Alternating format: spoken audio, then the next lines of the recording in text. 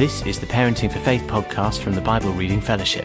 Visit parentingforfaith.org for free online videos and resources and an 8-session course all about parenting for faith. You can also sign up for news, subscribe to this podcast, and find out about events and training in your area. Welcome to the Parenting for Faith podcast. My name is Rachel Turner, and today we are talking about encouraging our kids. We seem to want to encourage our kids to be yourself, but that is really tough for our kids because we're basically saying, find your box, find the box that you are, label it, and then be true to it. And that puts us into a weird competition of labels. So we tell them, we slap on these labels like, you're wonderful, you're funny, you're good at maths, you like pink. And the world tries to sometimes come against that. They go for something different. They go for you're weird or you're nerdy or you're girly or you're stupid. And we're like, no, how dare you try to label my child that? So we slap on more labels onto our kids. You're perfect. You're delightful. You're sciencey. And we bury our kids in all of these labels. And if these kids have labels, then they try to live up to them. They try to live up to the wonderful, funny, good at maths, perfect, delightful. And if one day they aren't funny, then it throws them into a confidence crisis. You know, who am I if I'm not funny? Or they have these labels on them that other people put on them that are negative, and they try to assess themselves. Is this my label? Am I really stupid on the inside? And it becomes this competition of labels. It can tie them up in knots about what people expect of them and even what God expects of them. One of the key tools in Parenting for Faith is unwinding, straightening things out so our children can flourish. And if we can straighten out for our kids the expectations that God has on us based on what He has given us when we are born, that could be a huge release for them. And so we need to begin to unwind that, to straighten that out.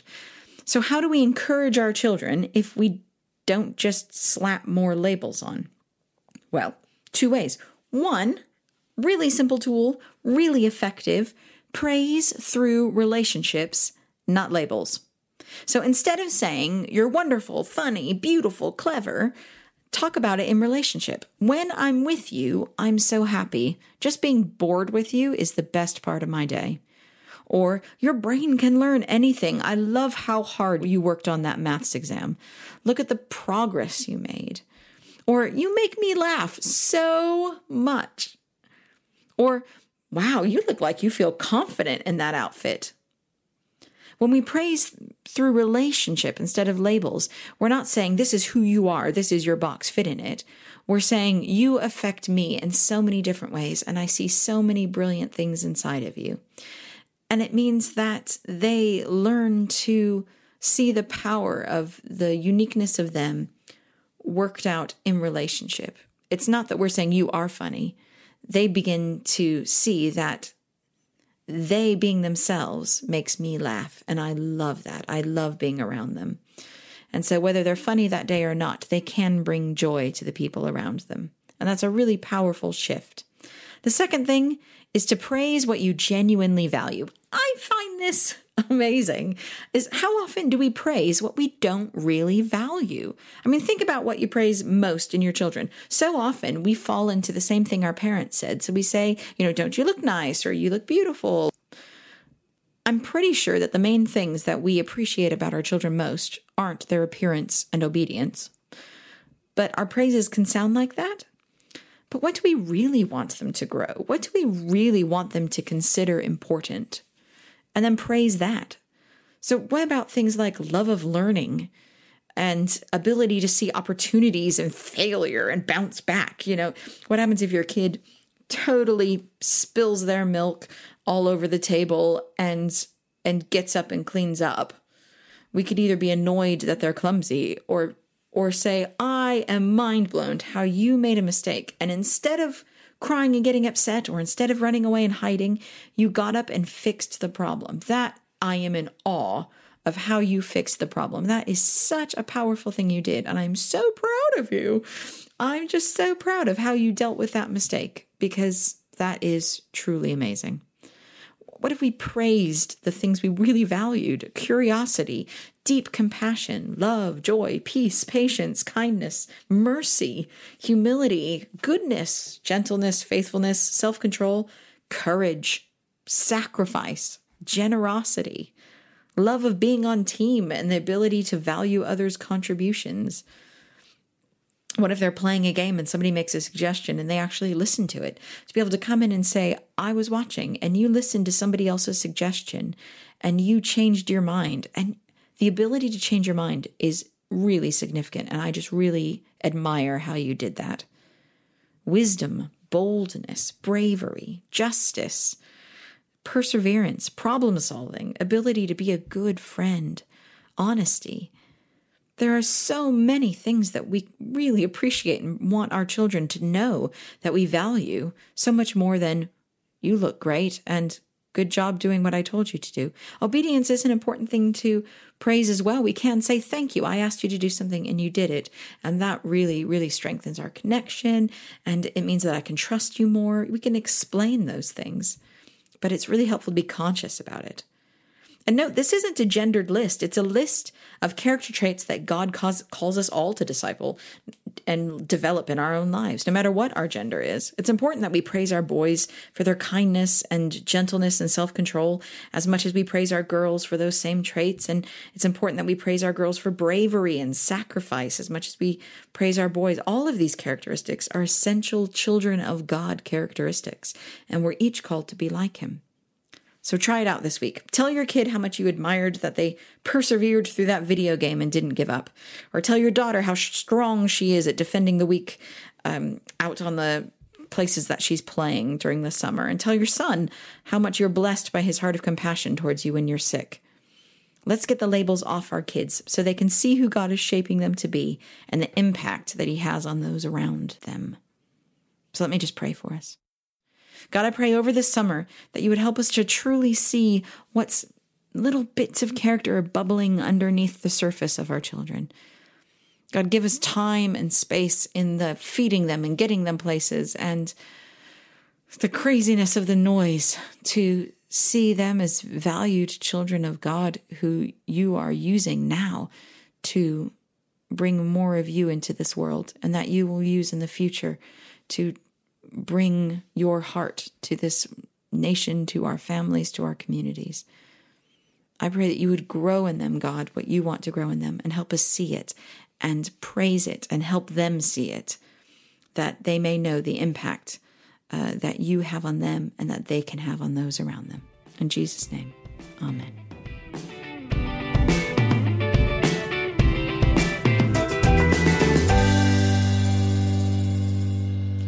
Okay, it's question time. Well, we take your questions and I attempt to answer them in a way that won't be the full answer, but it will be my answer. So this week we've gotten several different questions that all center around the same subject. And the subject is, what do we do when our children begin to ask about heaven and why we can't just die and go there now?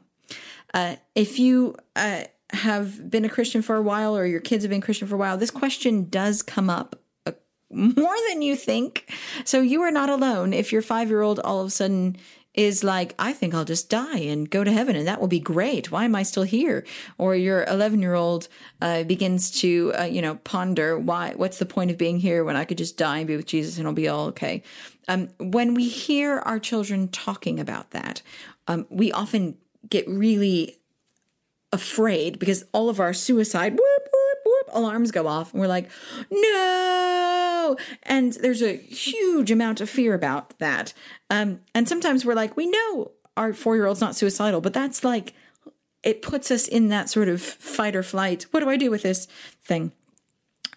So before I begin to answer, I just want to say that there are children who do experience suicidal thoughts, and you as a parent will know if this is something that you are actually really concerned about. And if so, there are brilliant resources out there like the National Suicide Prevention Lifeline, who can give you advice and wisdom much better than I can about that. And so please do access those resources if you have a child who you feel is seriously contemplating something like that, please get wisdom from the experts, from the people who can give you wisdom beyond that. So the National Suicide Prevention Lifeline is out there.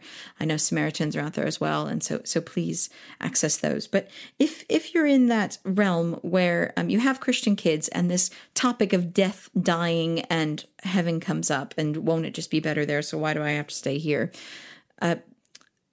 First of all, I just want to say it's a natural question. It's a natural question. It's a logical question. And it's an incredibly common question. So you are not alone.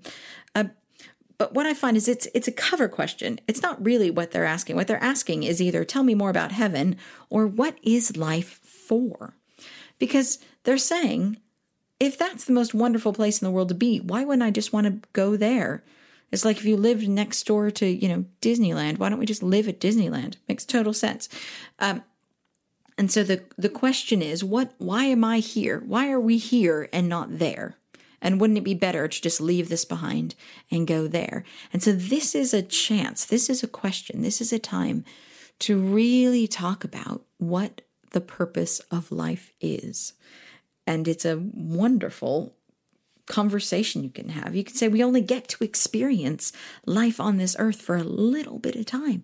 We can spend eternity in heaven, but this is like the golden, unique thing of our lives that we get to have of being on earth and only seeing a little bit of what is to come. You see, when we go to heaven, we're going to spend eternity with God. There's going to be no sorrow, no pain, no sadness. We're going to be always in the presence of God. There'll be no doubt because he's right in front of us.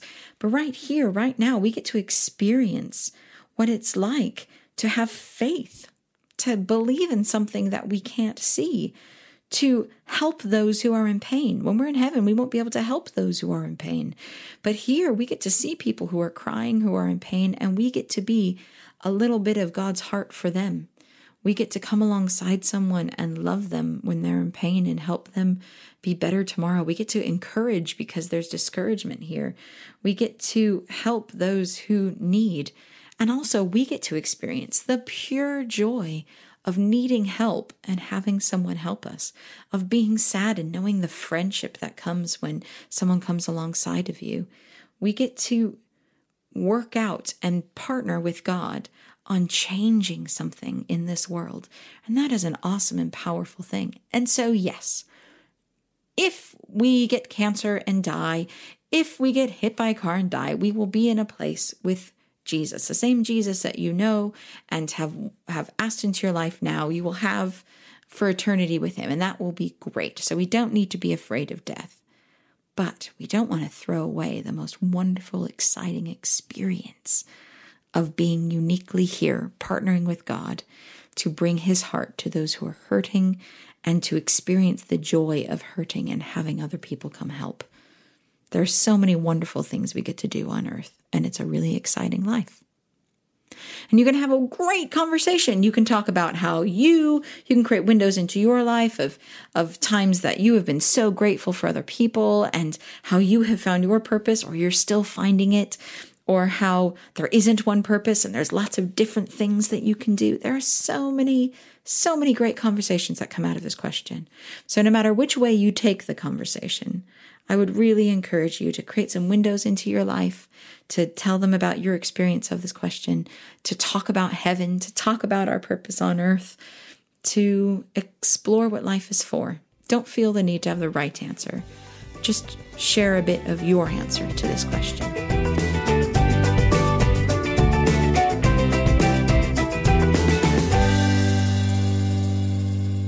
Okay, every week we have a different sort of segment at this time, and this week's segment is called Humph, which is something that I have read in an article or a book or something scholarly, something intellectual that I found really interesting that can make us smarter about parenting for faith. And so this was an article I read online by a PhD, Dr. Peter Gray, who at the time of writing was at Boston College Research in Comparative, Evolutionary, Developmental, and Educational Psychology. Ooh, so smart. And he wrote this article called Stop Segmenting Children by Age. And I found it really interesting in terms of summer and parenting for faith. Because summer is a time where children have loads of free time, playtime, and it can also be a time of juggling childcare and finding things to do. And I'd like to encourage you to make some hangout time for your kids with families with different ages from your church. We often look for families with children the same age as ours, but reading this article suggested something really interesting. Dr. Peter Gray was looking at how children learn and did some really interesting research on how children of different ages interact.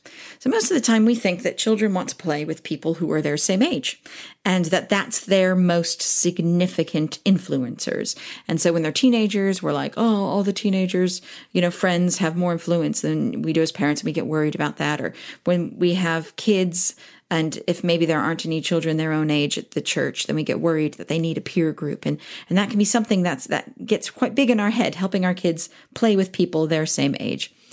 But Dr. Peter Gray did some research at a school that facilitated a more sort of self-directed approach to learning in America, which meant that the children had freer choices in what they did. So rather than a sort of really regimented, do this, do that, and then next, they sort of Montessori-like, except in primary school. And this helped them to be able to study, the researchers, to be able to study their children's choices a bit better. No, it's not comprehensive, wide-ranging. This isn't, a massive sample size, but his observations are interesting. He found, and I'm quoting, when given a choice, children spend considerable time interacting with others who are older or younger than themselves. So if you leave children to it, they'll actually pick a wider range of ages than we would normally think. He also noticed more than 50% of students' interactions were with other students who were more than 2 years older than themselves or younger than themselves. So more than 50% of the time, they were interacting with people who were 2 years older or 2 years younger, more than that. And 25% of the time, they were spending it with 4 years older or younger. So this wasn't just like spending the year threes played with year fours. This is the year threes, 50% of their time, were playing with year fives and year ones. It's a massive gap. They also made this observation.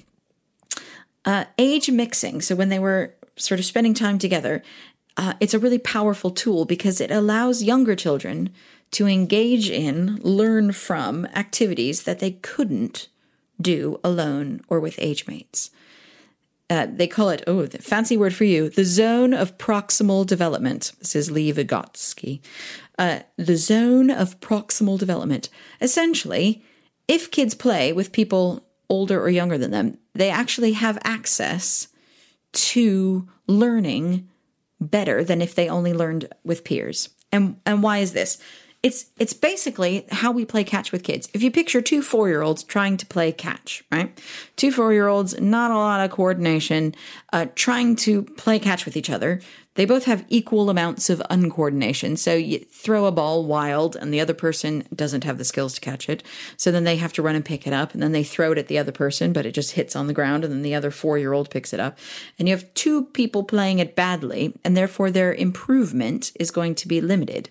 But you put a 4-year-old and an 8-year-old together, all of a sudden the game of catch can be successful because the 8-year-old can throw the ball directly in the prime catch zone of the 4-year-old, and the 4-year-old's wild throws can be negotiated by the 8-year-old because the 8-year-old can dive and catch and roll and is better at catching.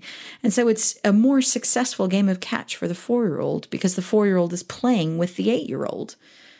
And the 8-year-old learns a whole bunch of skills about refining how they're catching, throwing and catching more wild throws. And the 8-year-old grows because they're dealing with something unpredictable and it tests their skills.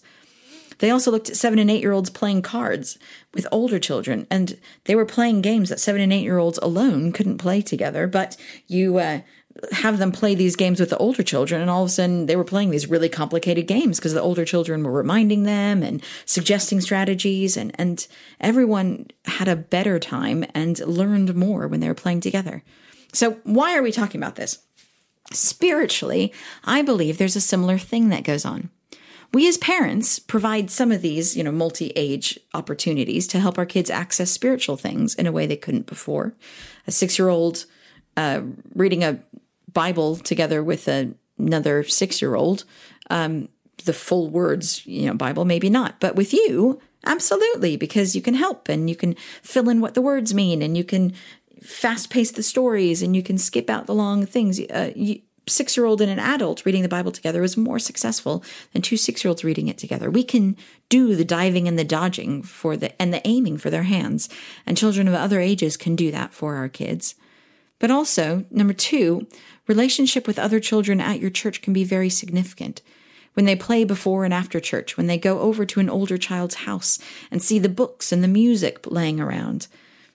I don't know how many children have gotten sucked into Christian bands because an older teen introduced them. There's this beautiful opportunity within church to have access to Christians of ages older and younger than us and to have biblical things explained to us by people older and younger than us. And our children have that opportunity too. So you have a summer.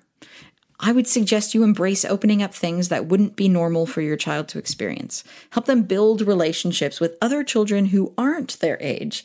Invite smaller children over. Let your children be the wise person who dips and dodges and helps a smaller person learn something about God and life and play together. And go play at someone's house that's older than them. Give them a Christian community of other kids of lots of different ages to learn from and help. If your kid is the only one of their age, that's okay. The zone of proximal development says that is great.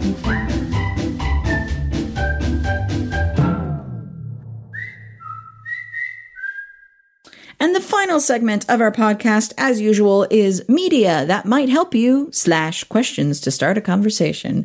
Basically, we want to finish our podcast by letting you know different ways you can take the next steps in your learning about these topics, and also give you a question. That might be a really interesting way of starting a conversation this week with your kid about faith. If you want to explore the idea of praising what you want to grow with our kids and how to bolster their confidence and how do we encourage them, you might want to go to the book Parenting Children for Life of Confidence, written by me, Rachel Turner. But it's also going to be released in a new format in October in the Parenting for Faith Omnibus version. So you can buy just the Parenting for Confidence book now, or you can wait and get all 3 books mushed together and rewritten a bit in the new October version. So if you want to know more about that, go there. Also, if you're looking for a children's book that might explore this idea of labels with our children, there's a book called You Are Special by Max Lucado. And the main character's village essentially goes around praising or criticizing each other and doing it by putting a star on them or a dot on them. And then what it looks like for those to drop off when God essentially comes into our lives and those labels don't matter anymore. It's not quite what I'm talking about, but if you want to just talk about the concept of labels and people putting things on you, that's a really interesting way in. Yes, and if you want to learn more about the Stop Segregating Our Children, the link is below to the article that I read that you could begin to explore that more. Based on the Why We Should Stop Segregating Our Children by Age article. So the question that you want to ask your kids this week, you don't have to. It's just a random question to get something started. If you could choose one movie character to be like, who would it be and why? This will show something really interesting to you about your kids' aspirations for themselves and what they admire in somebody else. If you could choose one movie character to be like, who would it be and why? Have a really good week, and don't forget to get in touch. And we'd love to hear from you, love to hear your questions for the question segment, and your thoughts and comments and other interesting things you have to say. Have a good week. Bye. Thank you for downloading the Parenting for Faith podcast. A new episode will be released next week, and why not look at parentingforfaith.org to watch the free 8-session course, to get in touch, or to find out about training and events near you.